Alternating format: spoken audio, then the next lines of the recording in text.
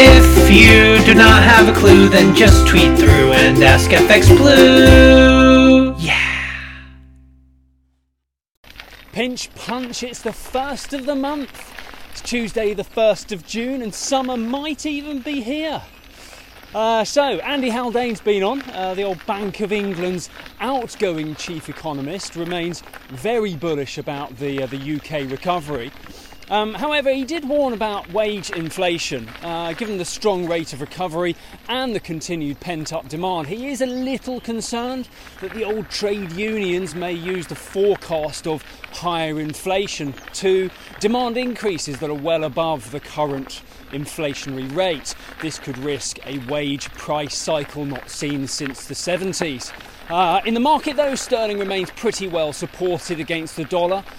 Hints of tightening the monetary policy help retain some sterling strength, but the fundamental reasons to buy the pound are slipping away slightly. The initial advantage, powered by the vaccination programme, has gradually diminished, and where inflation is widely expected across the board, future currency strength will be more likely now, down to which country raises interest rates fastest and furthest.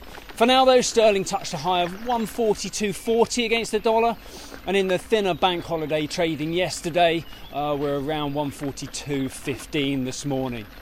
Biden's been on. He's provided a reminder of his intended U-turn from the Trump administration. He believes that economic strength powered by those who can contribute to economic growth should help support those who are less fortunate and less able to contribute. I imagine that sent dear old Donald into a deeper shade of orange. But Biden's been looking at to return corporate tax to previous levels before Trump made his cuts. And he also wants to build a more global tax regime to better deal with a more globalised economy. In the market, meanwhile, it's been pretty quiet and indeed a little conflicted ahead of Non-Farm Friday this week.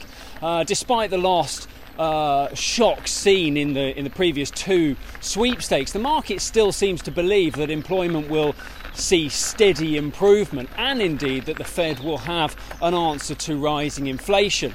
That is despite personal consumption expenditure inflation data recording a rise to 3.1% on Friday.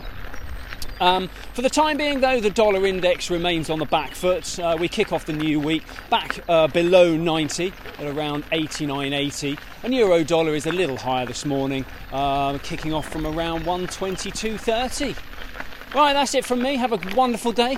Don't forget your sunscreen. Join me again tomorrow.